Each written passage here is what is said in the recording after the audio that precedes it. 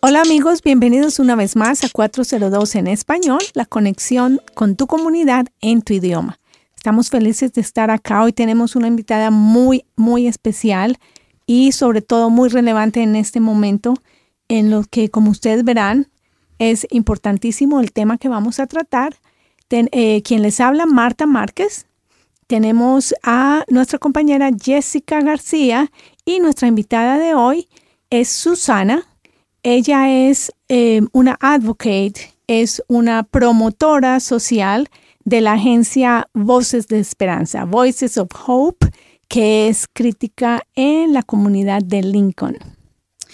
Antes de darle la bienvenida formalmente y dejar que Susana nos salude, me gustaría comentar que ella estudió Ciencias Biológicas en la Universidad Nacional Autónoma de México y ahora es defensora de los derechos de la mujer aquí en Lincoln, Nebraska. Es una representante, como Marta decía, de esta organización sin fines de lucro, Voces de Esperanza. Bienvenida, Susana.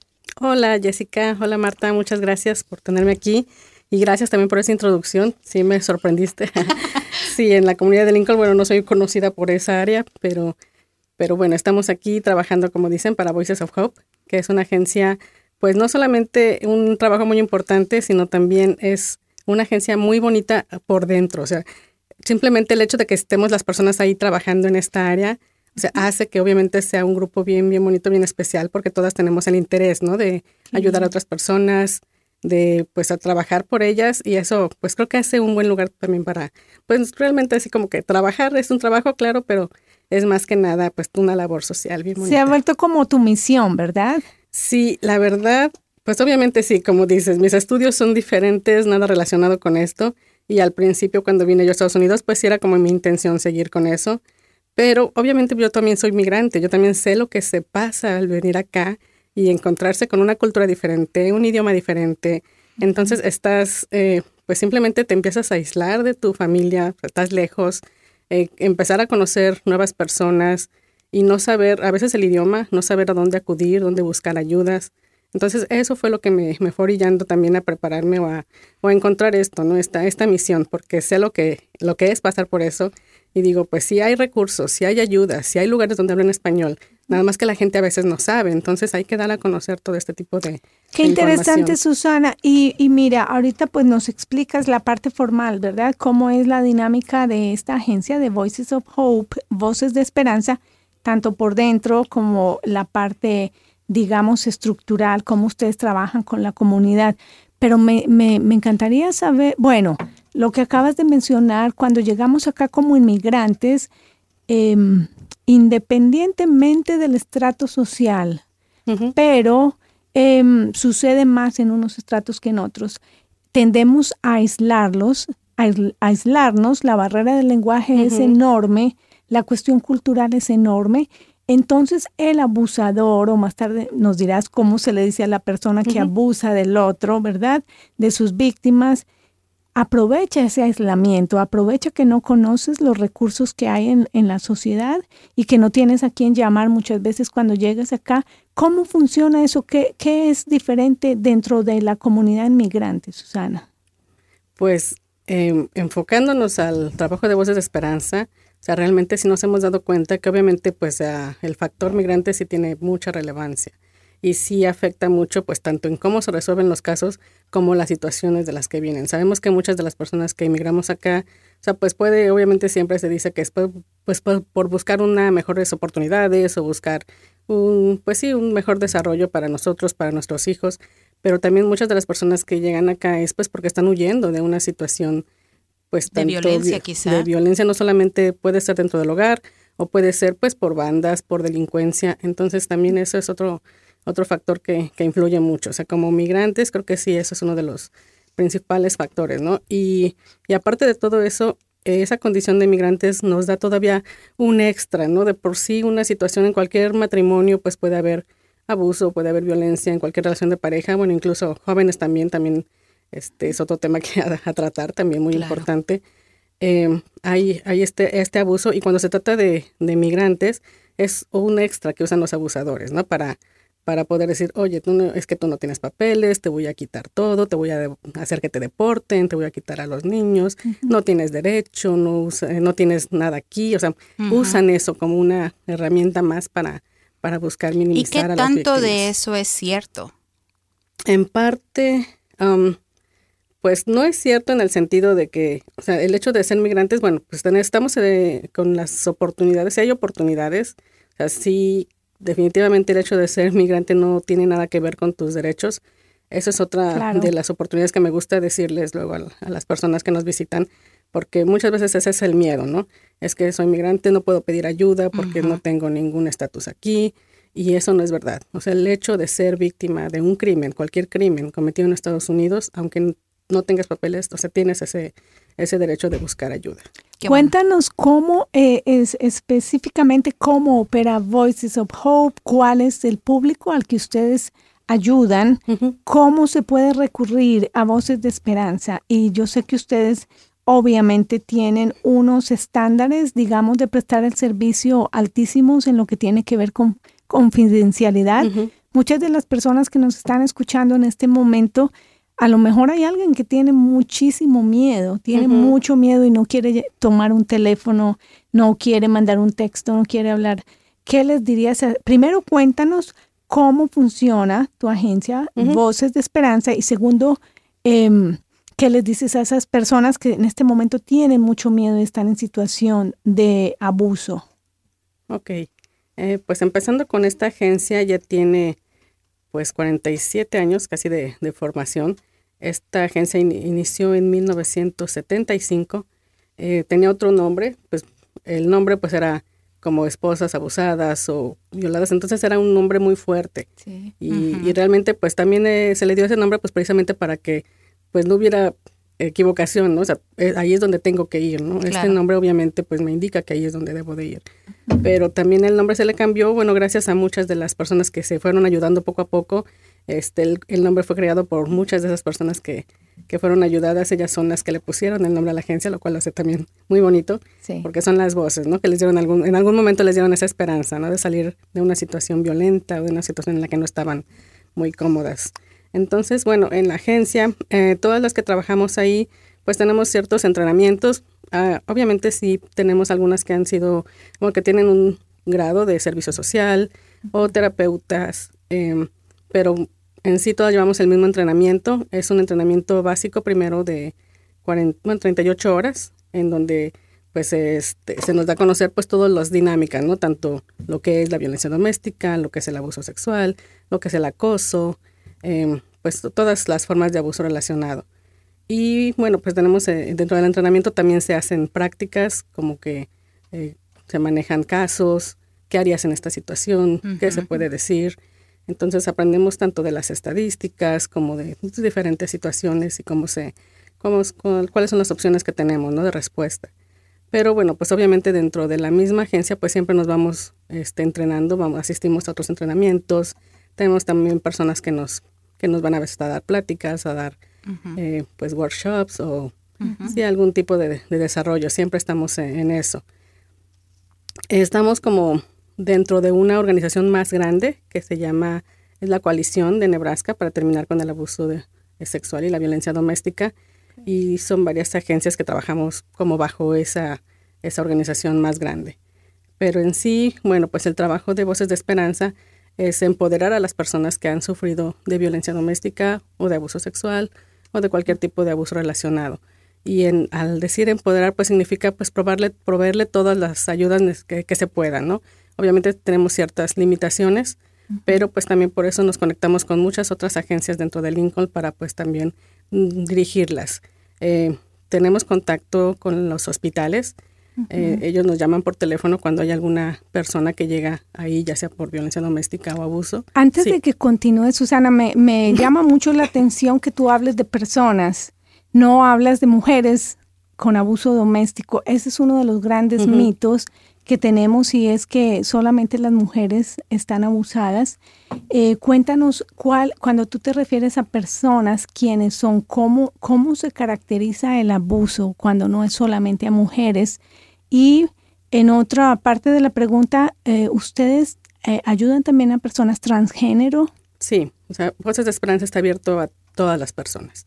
Okay. Y bueno, sí nos dedicamos especialmente a adultos, aunque bueno, también podemos recibir a personas que han sido abusadas en su infancia, porque obviamente a veces es algo que han pasado y no han procesado. Claro. Y también necesitan pues sacarlo, hablar y procesar todas esas emociones.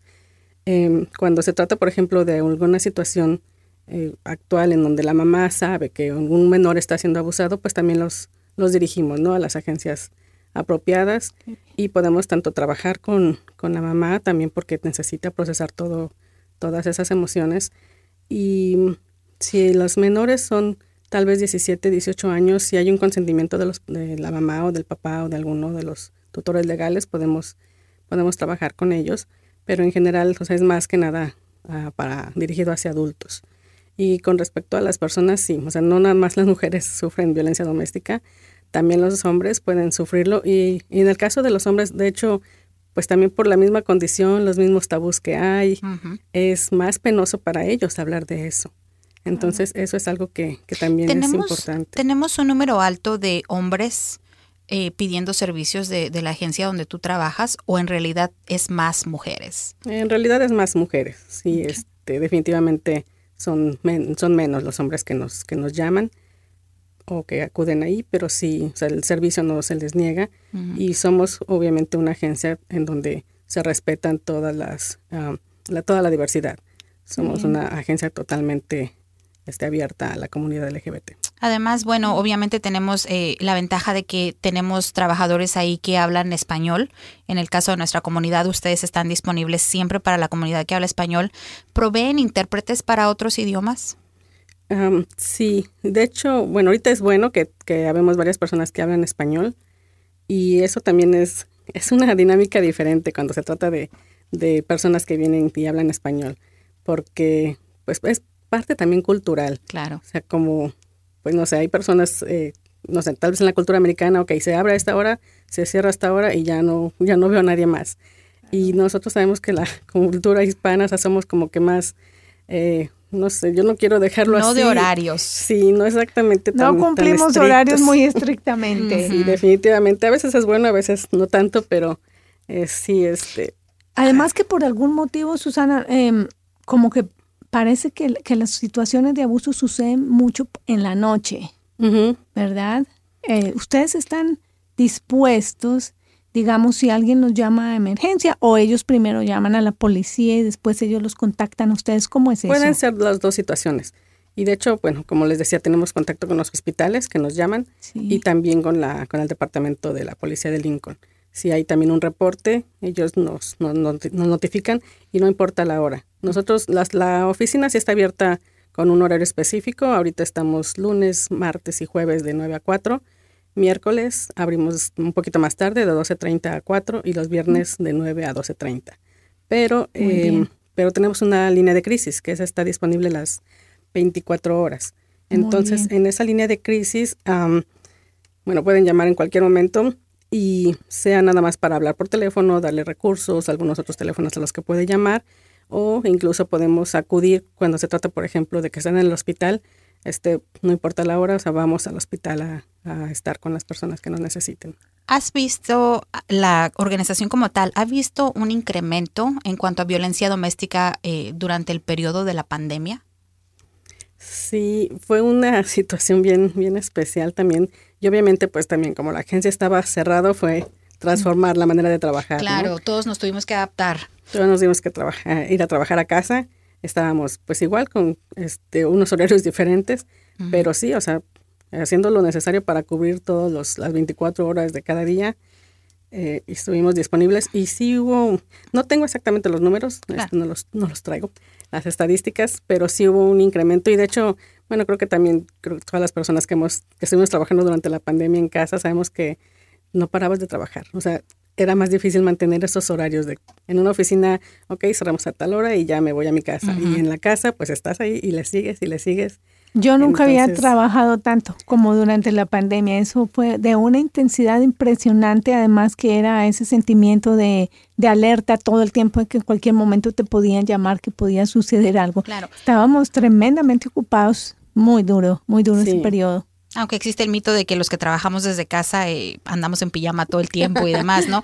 Pero sí, también, por ejemplo, en lo personal, a mí me tocó adaptarme y aprender a convivir con mi familia las 24 horas del día.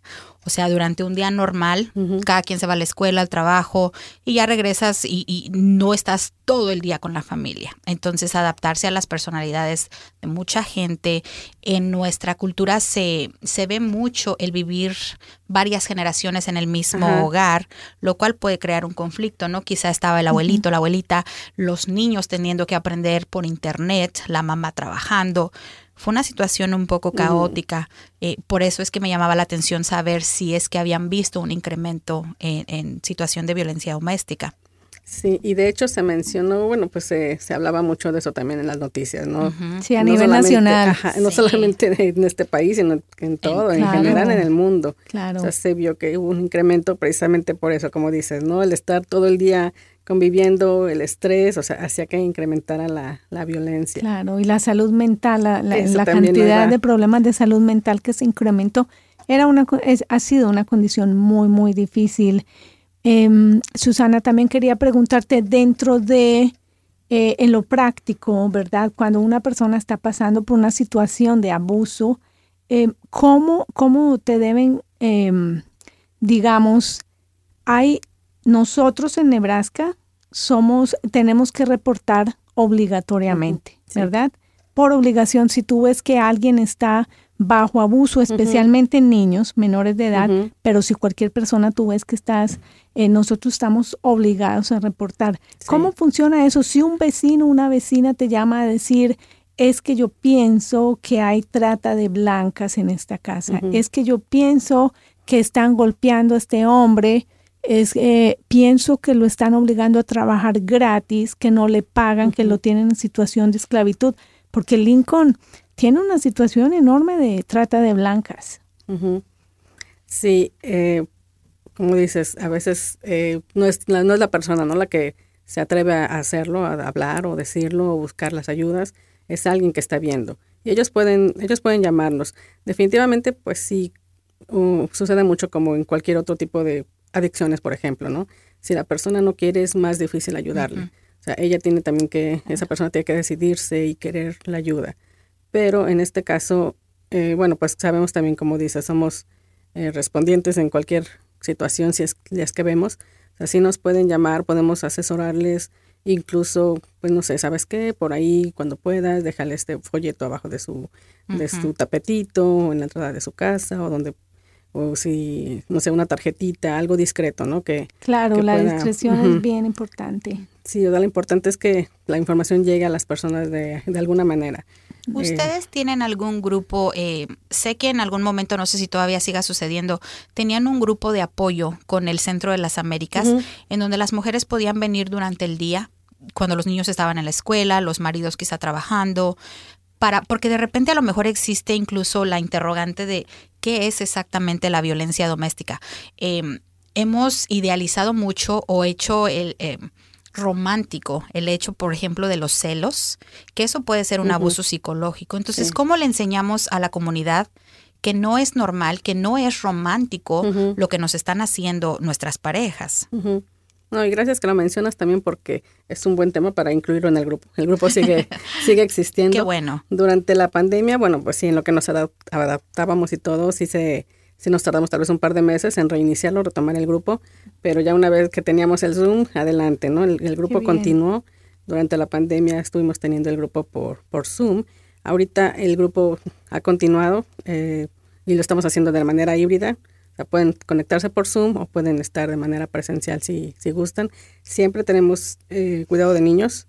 ¿No? Eso sí es importante, claro, porque y lo he visto mucho, ¿no? A veces, pues obviamente una persona quiere hablar, quiere explicar, pero si está el niño al lado, pues no es lo mismo, no se puede ni tener un minutito de descanso a veces. Entonces sí es importante para nosotros tener a alguien que pueda cuidar a los niños mientras las mamás o las personas que acuden pueden participar. El grupo en español sí es más dirigido a mujeres, sí, y aunque tal vez si un hombre quisiera participar, pues yo creo que se comentaría, ¿no? ¿Cómo se sienten ustedes? ¿Están de acuerdo en introducirlo, en que venga?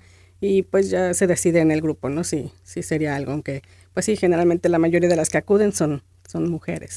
La información sobre este grupo la podemos encontrar en su página de Facebook o internet en Voces de Esperanza. Sí, y tenemos 3 grupos. Bueno, en general creo que son 4, aunque solo hay uno en español. Pero qué bueno, oye, claro. Porque hay muchas en nuestra comunidad LatinX, como sabemos, hay muchos hispanos, muchos latinos, muchos LatinX que hablan inglés. Uh-huh. Ellos no hablan solo español o no tienen la suficiente, digamos, su idioma principal se ha vuelto el español, el inglés, perdón, uh-huh. sobre todo en la gente joven. Así que me parece tan interesante. Uh-huh. Cuéntanos un poco de esos grupos en inglés también. De los grupos en inglés está el de violencia doméstica, está el grupo de sexual trauma, okay. y está el grupo de DV 101, o sea, como que es un grupo básico, porque también muchas veces por medio de la corte o algo les piden que okay. tomen clases o que tomen algún curso de violencia doméstica, y ese es como donde se dan las bases, ¿no? Para identificar qué es la violencia doméstica, cómo me doy cuenta de las red flags, como le llaman, ¿no? Claro. Entonces, de esas señales para nuestra audiencia que indican cómo se puede dar uno cuenta que alguien está bajo abuso, ¿verdad? Sí, porque también todavía, o sea, cuando se menciona violencia doméstica piensan que solamente es físico. Claro. Y no, o sea, muchas personas pues dicen, no, es que no me ha pegado, yo no sufro violencia doméstica porque no me pega. Pero no te deja salir, no te deja llamar a tu familia. Exactamente. Y eso es una forma de violencia. Y eso también, como decíamos, ¿no? Como migrantes, de por sí, ya nos aislamos al venir acá, ya no estamos con nuestra familia.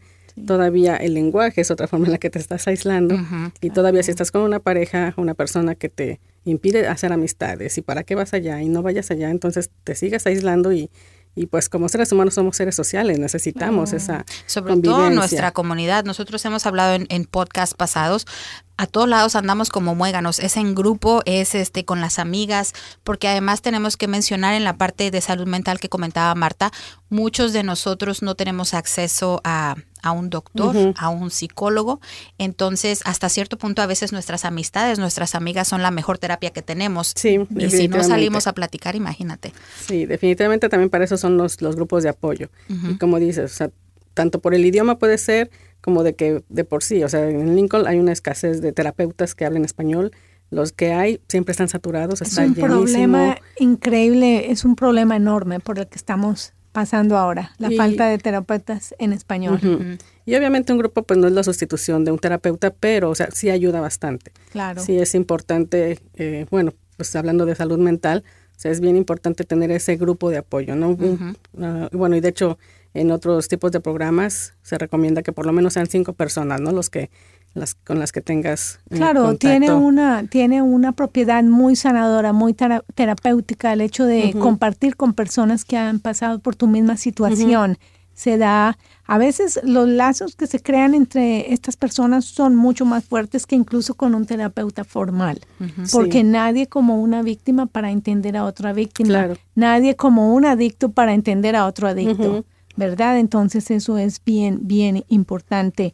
En este caso del grupo, o sea, los grupos en español también tienen una dinámica diferente a los grupos en inglés. Qué bien. O sea, también nuestro grupo, bueno, tiene muchos años, de hecho, pues desde antes de que yo empecé a trabajar en Voces De Esperanza ya existe y ha continuado. Obviamente, pues también los grupos tienen su dinámica de que hay unas personas que están ahí, han estado por mucho tiempo, pues ya cambia su situación, ya pues se dedican a hacer otras cosas, llegan nuevas personas, entonces también van avanzando esos grupos. Y este grupo, aparte de hablar de temas de la violencia doméstica, pues se ha vuelto también un grupo educacional, porque también invitamos a personas de otras agencias, porque como les digo, es importante que la gente conozca, ¿no? Que hay otros lugares donde se puede acudir, y hablamos de diferentes temas, o sea, desde economía, hay personas que han ido de ciertos bancos a pues hablarnos. Obviamente también se relaciona con la violencia, el hecho de que quieres salir de ahí, pues tienes que empezar a independizarte, ¿no?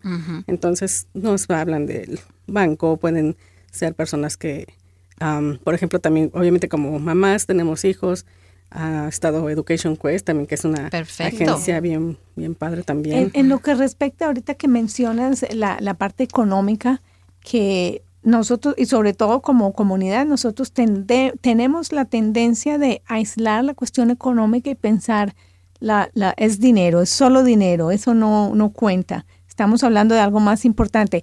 El asunto del abuso con el dinero es increíble. Por ejemplo, cuando llega un muchacho, llega una persona joven, una niña, a los Estados Unidos, ¿verdad? Y la obligan a trabajar, por ejemplo, para que le dé el dinero a sus padres y le dicen, a eso viniste, a eso te mandamos a traer, y se dan cuenta después en la escuela que esta niña, por ejemplo, no asiste a la escuela de verano porque los padres necesitan que trabajen, o a la esposa que trabaja y se le quedan con el dinero, el esposo se le queda con el dinero. ¿Esto es abuso? Sí, también es abuso financiero. Y sí, ahí sí ocurre bastante.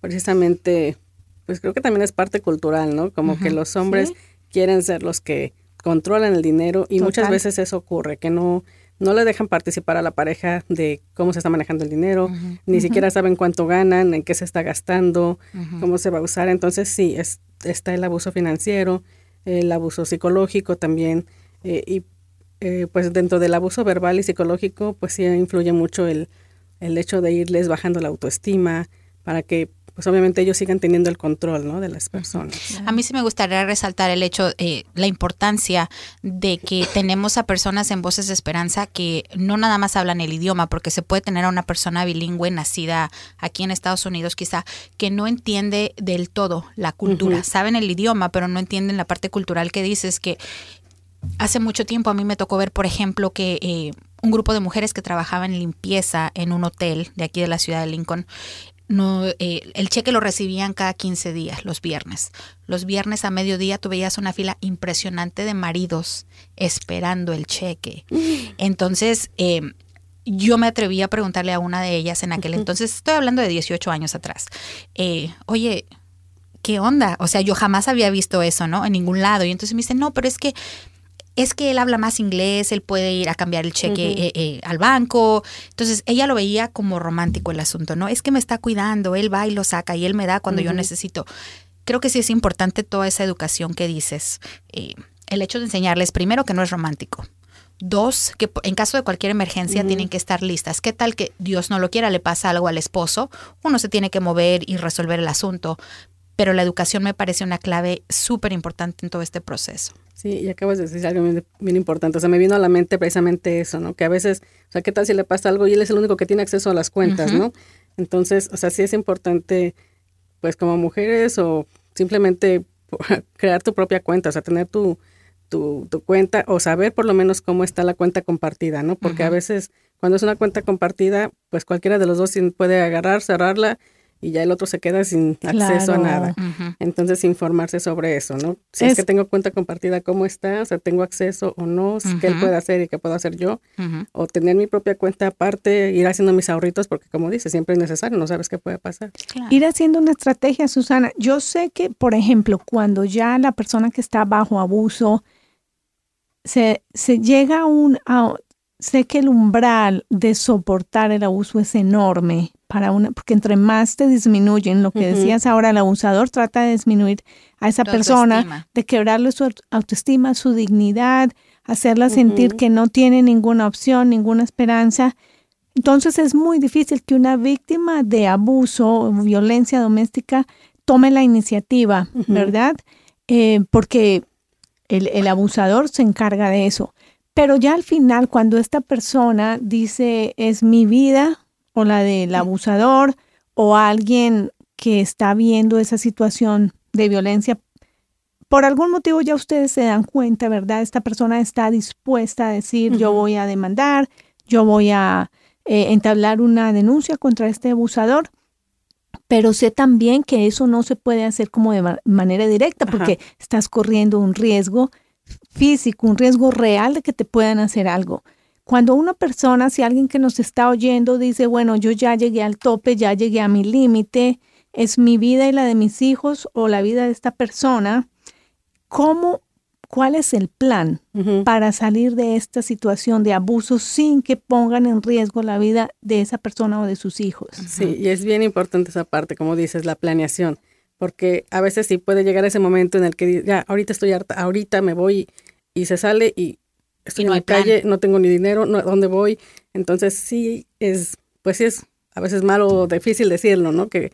Pero sí se tiene que planear primero, porque obviamente cuando tienes los recursos te puedes salir, ok, por lo menos tengo una amiga o por lo menos tengo algo a donde ir, pero si no, por eso es importante hacer esa planeación. Y de eso pues también nos encargamos, ¿no? También tratamos de ver cuál es la situación y qué se puede ir haciendo poco a poco, ¿no? Porque también pasa como con muchas de las adicciones. Muchos adictos dicen que tienen que pasar como 7 recaídas, ¿no? Para poder tocar llegar fondo. el momento en el que ya lo Tocar dejen. fondo. Y Ya. con la situación de violencia doméstica es un poquito similar. Sí. O sea, muchas veces, pues sí, en un momento dicen me salgo, me voy, pero terminan regresando porque todavía falta. No están Todavía no listas. están listas, exactamente. Claro. Entonces, sí es importante hacer esa planeación Sí. dependiendo de cada situación. ¿Hay algún caso que te haya marcado, obviamente sin mencionar nombres por cuestión de privacidad, ¿hay algún caso que te haya marcado que tú digas, este sí estuvo bien difícil? Ay, es que sí hay muchos, desafortunadamente sí es algo bien triste, ¿no? Saber bueno, empezando por mi experiencia personal de que decir en Estados Unidos no pasa eso, ¿no? Claro, O sea, es el mito más grande. Sí, no, allá pues ya las mujeres están más empoderadas, conocen sus derechos, allá no hay esto, ¿no? Y ahorita trabajando aquí pues me doy cuenta que sigue pasando aquí y en todos lados. Claro. Y no importa si eres pues hispana o si eres nacida aquí, o sea, también pasa, también sigue habiendo esas situaciones desafortunadamente. Y sí hay muchas situaciones que me han sorprendido.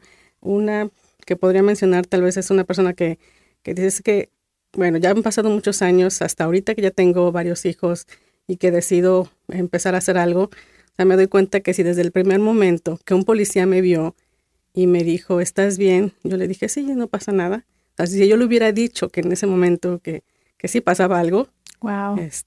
No hubieran pasado todos esos años que he sufrido, Wow. ¿no? Entonces, híjole, Sí, así duele, qué sí duele fuerte. bastante. Por eso es que no te es fácil decir a las 4:30 me voy y mañana regreso, ¿no? Hay casos que te tienen pensando quizá toda la noche. ¿Cómo le haces para tú mantener tu salud mental? Sí, esa es otra parte y también me encanta también por eso la agencia, porque saben de eso, ¿no? Saben que necesitamos también y tenemos nuestras sesiones también para nosotras. De vez en cuando también tenemos nuestra terapeuta que nos va a visitar y y platicamos. Perfecto. Sí. Y de hecho también la directora siempre ha sido bien súper linda y nos da autorización si necesitamos una hora, un día de que necesitas recuperarte, adelante. Maravilloso, como un tiempo de salud mental realmente. Sí. Que debería ser una definitivamente. norma en todos lados, ¿no? Sí, Porque pero yo digo, pues, para mí sería ideal que cada 6 meses vas al dentista, cada 6 meses deberías de ir con un psicólogo a que te limpie Sí, de todo lo que también. traes ahí. claro. Mira, si alguien nos está escuchando, Susana, si alguien está diciendo, ok, ya sé, Voces de Esperanza, vamos a compartir toda esta información en la página de Facebook de 402 en español, pero si alguien nos está escuchando y dice, no, yo ya estoy en el punto en que tengo que llamar a alguien, pero es todo un proceso, ¿verdad? Entonces te llaman. ¿Qué puede empezar a hacer esta persona? Sabemos que necesita ahorrar, necesita tener unas llaves del carro con un vecino. Cuéntanos un poco cosas prácticas. Si alguien que está en este momento pasando por abuso ya lo empieza a pensar, ¿qué puede hacer? O sea, como dices, empezar a pensar todas esas cosas y mantener esa discreción, o sea, hacer el plan como que en secreto. O sea, porque si una vez le empiezas a como que a dar señales de que ya estás pensando en irte o ya estás empezando a hacer tus ahorros o algo, pues ahí sí puede agravarse la situación tal vez, ¿no? Entonces, empezar a hacer tu plan, o sea, con esa discreción para no anticipar a la otra persona. Entonces, como dices, empezar a abrir tu propia cuenta de banco en un banco diferente al que tienen una cuenta juntos o algo. Y de hecho, pues las cuentas se pueden abrir, no sé, como que $20, $25, o sea, puedes empezar desde poquito. Y no importa, o sea, poco a poquito, lo poquito que puedas irle metiendo es importante. Empezar a conocer los recursos, ¿no? Lo que hay en la comunidad. Ok, ¿cuáles son los lugares? No sé, las otras agencias, sus teléfonos, las direcciones, o sea, empezar a conocer qué recursos hay. Obviamente hablar con tus hijos también dependiendo de la situación, de la edad. Los niños pues son bien inteligentes, ¿no? A veces pensamos, no, nos está escuchando pero no entiende, pero no, los niños siempre están poniendo, como decimos, un ojo al gato y otro al garabato, están bien atentos. Entonces, Claro. en el nivel que tengan, la edad que tengan, hablarles con la verdad. Creo que es bien Qué importante, importante. también eso, hablar con la verdad. Y Si alguien decide ir al grupo con ustedes, al grupo que ya sea que tienen con el Centro de las Américas o alguno de los otros grupos que mencionabas, ¿ustedes les pueden ayudar a crear un plan? sí, de hecho es parte de las cosas que hacemos ahí, hacer el plan de seguridad y pues ir haciendo ese plan, ¿no? Si en algún momento quieres o estás pensando salir, pues hay que ir haciendo las cosas para que llegue el momento ideal para hacerlo. Y regresando a los grupos, bueno, el grupo de Voices of Hope que se hacía con María en el Centro de las Américas, o sea, prácticamente se sigue haciendo. María en el centro es parte de Voces de Esperanza también, tiene el Qué entrenamiento bien, también. yo no sabía que ella era parte de Voces de Esperanza, qué bueno. Ella también tiene el conocimiento y está entrenada para la situación, para las situaciones. Muy y bien. el grupo, bueno, ahorita se puede decir que hay dos. Está el grupo con María los jueves a las 12:30 y el grupo de nosotros que son los martes a las 10 de la mañana. Nosotros nos enfocamos un poquito más a hablar de los temas de violencia doméstica, aunque bueno, también nos adaptamos dependiendo de las necesidades de las personas que acuden. Por ejemplo, ahorita que sabemos que es el verano, tenemos niños en casa, entonces estamos también pues integrando actividades, ¿no? Para que nuestros niños también puedan estar con Qué nosotros. bueno, qué bueno. Y el grupo de María, nosotros acudimos cada tercer jueves del mes. Entonces, cada jueves está ella, pero nosotros acudimos con ella una vez al mes también. Qué bueno, me parece perfecto toda esta información que nos estás dando. Como dice Marta, la vamos a poner en la página de Facebook por si alguien después quiere pensarlo, decide contactarse con ustedes. Vamos a reiterar que todo esto sería de manera confidencial. Sí, esa es una de las partes más importantes de Voces de Esperanza. O sea, mantener la confidencialidad. O sea, nuestra principal labor es esa, ¿no? Darles la confianza a las personas para que sepan que es un lugar seguro, que toda la información que nos dan es completamente confidencial. En el caso de que necesitamos, no sé, tal vez comunicarnos con otra agencia para los servicios, la persona nos tiene que firmar un release, un acuerdo de que nos autoriza compartir información. Para divulgar información, agencia. una autorización para divulgar esa información y así ustedes pueden investigar, ¿verdad? Lo que está sucediendo. Una cosa más. Esta información cuando yo decido llamarte porque ya estoy lista, porque quiero empezar a hacer un plan, ¿ustedes le dan información a alguna agencia? Ya dijiste que sin mi permiso no, pero si yo, por ejemplo, estoy en un proceso legal, ¿esto me afecta? No tenemos ninguna relación con alguna situación en el caso de migración. O sea, tenemos contacto, por ejemplo, con CLIA o con NILA, agencias que también se dedican a migración. Y bueno, pues igual con esa autorización, tanto les damos la información que puedan ir ellas directamente, o nosotros si gustan podemos hablar y decir, tenemos una persona aquí que ya nos autorizó compartir la información, que necesita ayuda con esto, ¿no? Y hacer esa comunicación.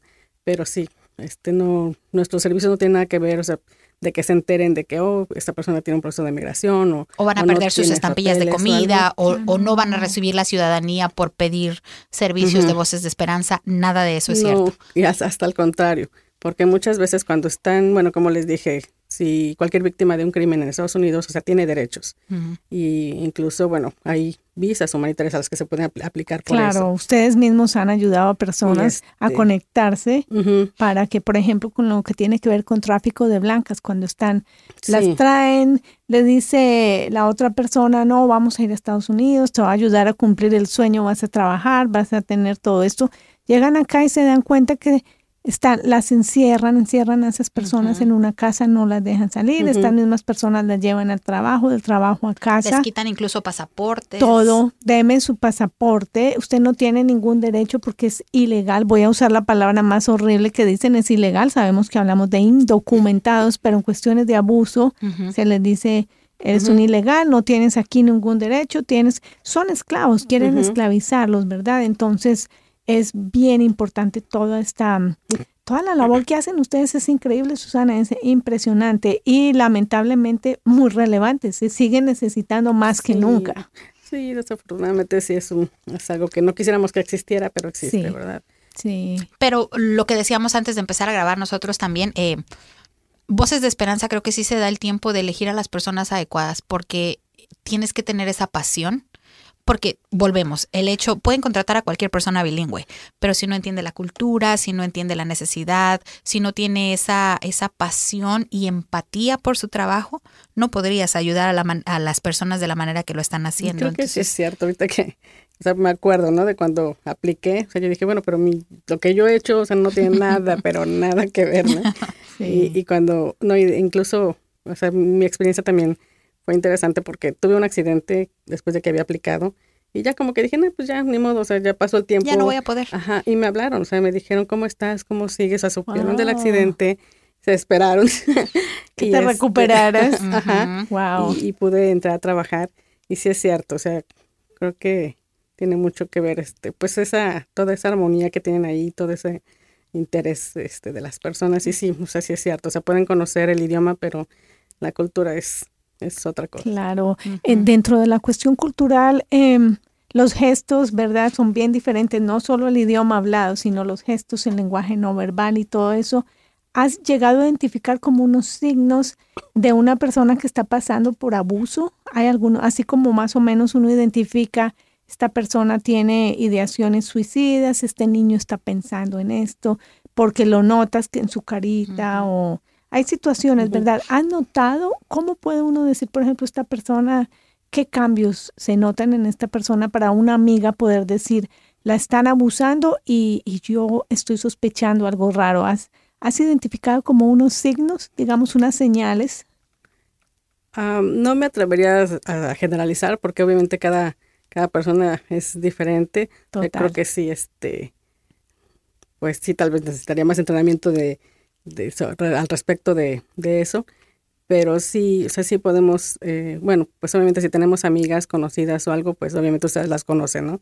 Y sí, pueden notar cuando algo está pasando. Entonces sí. Como cuando esta persona ya no te llama tanto, ya no se reúne con nosotras, con el grupo de amigas o amigos que antes salíamos. O de repente igual ves que a lo mejor somos la buena onda y estamos echando relajo cuando estamos todas juntas y de repente llega el marido y así como que ay, ya no hablo. ¿Tú recomiendas? Por ejemplo, si yo me diera cuenta de que a lo mejor Marta está pasando por alguna situación así, ¿tú me recomendarías decirle algo? Oye, Marta, ¿qué está pasando? Yo sospecho, ¿o no es recomendable? Bueno, es tu amiga, tú la conoces más, tal vez yo puedo decir sí, ¿qué tal si tú sabes más su reacción, cómo va a ser? Igual pasa con las personas, hasta las víctimas, ¿no?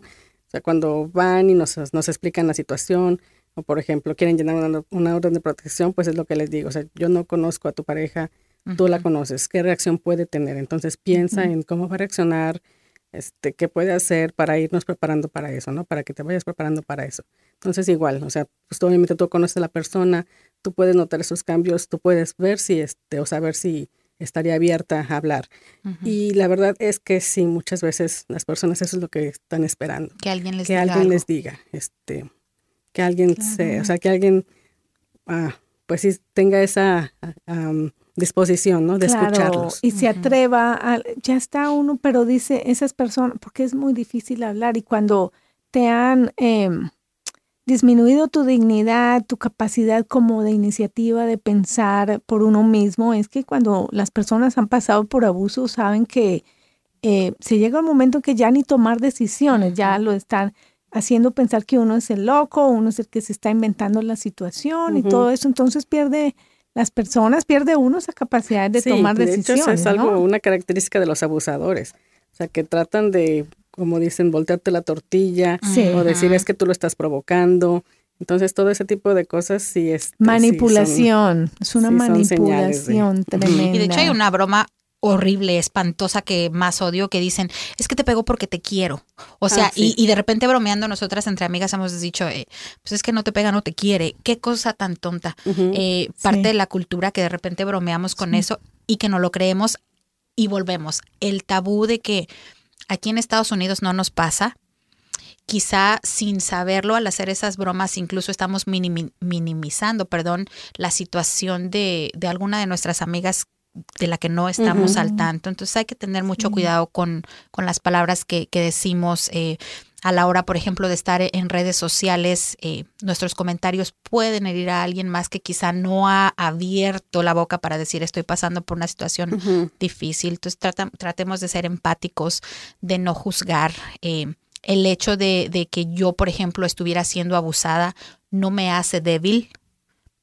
No es mi culpa hasta cierto punto que el abusador esté tomando ventaja de mí. Eso es lo más importante, que entiendan que no es tu culpa, que no es tu culpa, porque empieza uno a racionalizar, no, es que yo lo provoqué, yo lo hice, yo propicié la situación, si yo hubiera hecho esto, él no hubiera hecho esto, sobre todo en las víctimas de violencia sexual, ¿no?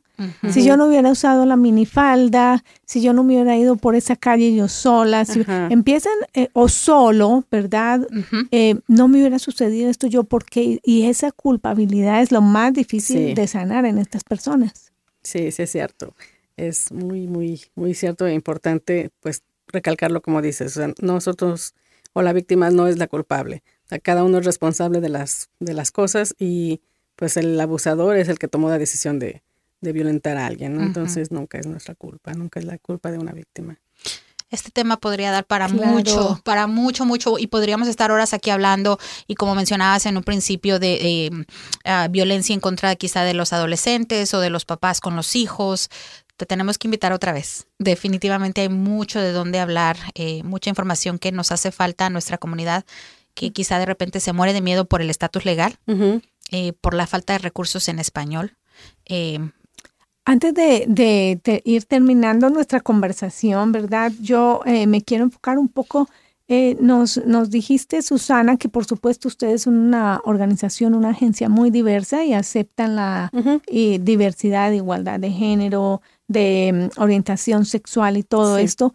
Pero específicamente las personas transgénero, tú sabes, en este país son las víctimas más grandes de violencia doméstica, más que los niños, más que las mujeres, más que cualquier tipo de víctima son las personas transgénero. ¿Has notado eso acá en Lincoln también o cómo ustedes trabajan en ese aspecto? Como te digo, nosotros estamos abiertos a cualquier persona que quiera llegar y recibir nuestros servicios. No tenemos tanta demanda en ese sentido como de mujeres, pero o sea, sé que afortunadamente hay otras organizaciones, simplemente, por ejemplo, la universidad no tiene su grupo específico de diversidad y o sea, lo sé por experiencia también. Tuve un amigo que vivió una situación y el grupo de la universidad tiene abogados, tenía respaldo. Entonces fue genial saber eso, ¿no? Que la universidad cuenta también con esa organización. Tenemos, por ejemplo, una posición de Campus Advocate, o sea, también tenemos a una persona que trabaja más con los con jóvenes, con las universidades, conocen un poco más de cuál es el proceso con respecto a ellos, qué es lo que se debe de hacer, pero sí tenemos contacto y bueno, pues hay muchas otras agencias también y grupos que se enfocan un poco más en la específicamente en esa violencia de género y diversidad. Por ejemplo, en Lincoln está Out Nebraska. Pienso que por eso no llegan a nosotros, ¿no? Porque hay otras organizaciones. Qué bueno, eso es bastante bueno. Sí, pero si ustedes llega alguien, ustedes pueden direccionarlo, ¿verdad? Dirigirlo hacia estas agencias. Sí, también por eso me encanta la labor que hacen ustedes, o sea, el hecho de dar a conocer todas las agencias que hay y pues así podemos seguirnos conectando, ¿no? Seguir conectando, seguir conociendo más recursos para saber, a lo mejor yo no puedo brindarte ayuda, pero esta agencia sí. Claro, y lo que siempre le recordamos a las personas que nos escuchan es, lo que has dicho es fundamental. Somos inmigrantes, independientemente de nuestro estatus migratorio, tenemos derechos. Sí. Esos no nos lo roba nadie. Estamos en un país donde se respetan los derechos, por más que a veces sea muy difícil, ¿verdad? Porque, y sobre todo en los últimos años, está uno notando que por el simple hecho de tener la piel más cafecita que el otro, te están tratando diferente. Cuando tienes un acento, te tratan diferente. Hemos notado eso, pero es muy importante que no se nos olvide que tenemos derecho en este país y no podemos perderlo.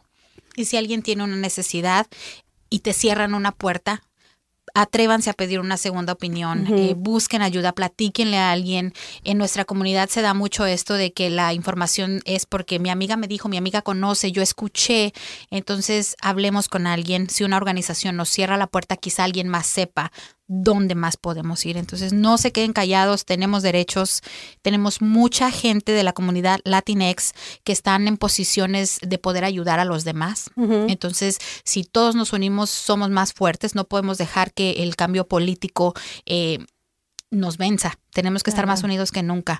Entonces, Susana, si por ejemplo tuvieras aquí al frente una víctima de abuso doméstico que no quiere hablar en absoluto de nada de eso y solamente tuviera esta persona una oportunidad, lo que nos está escuchando en este momento, ¿qué le dirías a esta persona? Ok, pues lo que le diría es que estamos para escucharte. En el momento en que tú estés lista para hablar, aquí vamos a estar siempre para ti. Hay servicios, hay ayudas. Si en el momento en que tú estés lista, puedes hablar. Estamos para escucharte. Incluso en nuestra oficina, a veces, yo les he dicho a algunos clientes, si lo único que quieres es descansar, te puedes quedar tenemos silloncitos donde pueden acostarse, descansar, no importa, a lo mejor hoy no quieres hablar, pero necesitas estar fuera de un refugio. Ustedes pueden ser un refugio. Entonces, en ese momento, ¿no? Sí, desafortunadamente no somos shelter, hay otras agencias que digamos que un ofrecen refugio eso, como psicológico. Pero que sí, vas y te sientas ahí en tu sofacito, ya sale uno como renovado, ¿verdad? Sí. Que además esas oficinas son bien acogedoras, parece una casa. Entonces entras, te reciben súper buena onda todas. Y bueno, que igual y de repente si se animan a platicar contigo y al final de la plática deciden que no están listas, también se vale decir, espérame. Okay. Claro, como decimos, hay que hacer un plan. Si este no es el momento, no te preocupes, pero lo importante es que tengas la información, ¿no? Para que en el momento en que ya estás lista, ya pues vas aprendiendo. Y eso es lo que yo le diría a toda la comunidad hispana, ¿no? Que conozcan. Ojalá nunca necesiten nuestros servicios ni otros servicios tal vez, pero conozcan, que sepan que hay, ya sea para ustedes o alguien que conozcan. ¿Hay algo que no te hayamos preguntado que quieras compartir? Creo que no, ya dije mis horarios. Ya dije. Bueno, tenemos la línea de crisis 402-475-7273, 24 horas. En el caso de que, por ejemplo, le toca el turno a alguien en inglés, pueden preguntar por español y ellas pues ya nos avisan, ¿no? Y nosotras estamos disponibles para regresarles la llamada. Pues sí, ese es el teléfono de la línea de crisis. El teléfono de la oficina es 402-476-2110. Pueden preguntar por Susana o Jacqueline y estamos para escucharles. Perfecto. Muchísimas gracias, Susana, por acompañarnos. Ha sido, pues, de un aprendizaje enorme. Hay muchas cosas que hemos logrado, muchos mitos que hemos logrado dilucidar y mucha información práctica para las personas que están pasando por estas situaciones o que conocen a alguien, ¿verdad? Siempre es tan importante tener los recursos en mente, porque cuando hay una crisis no tienes tiempo de empezar a buscar. Siempre hay que estar preparados, como dices. Así que muchísimas gracias. Gracias a ustedes. Por aquí te esperamos nuevamente. Claro. Hay muchos temas que tenemos que tratar contigo. Sí, creo que sí. A todos nuestros oyentes, gracias por habernos acompañado en un episodio más de 402 en español, la conexión con tu ciudad en tu idioma. Y no olviden que toda la información va a estar en la página de Facebook para que si después necesitan compartirla con alguien más, esté ahí. Gracias a las dos por habernos acompañado. Esperemos que hayan disfrutado este episodio tanto como nosotros. Esto éramos 402 en español, Marta Márquez quien les habla y Jessica García. Nuestra invitada de hoy, Susana de Voices of Hope, Voces de Esperanza.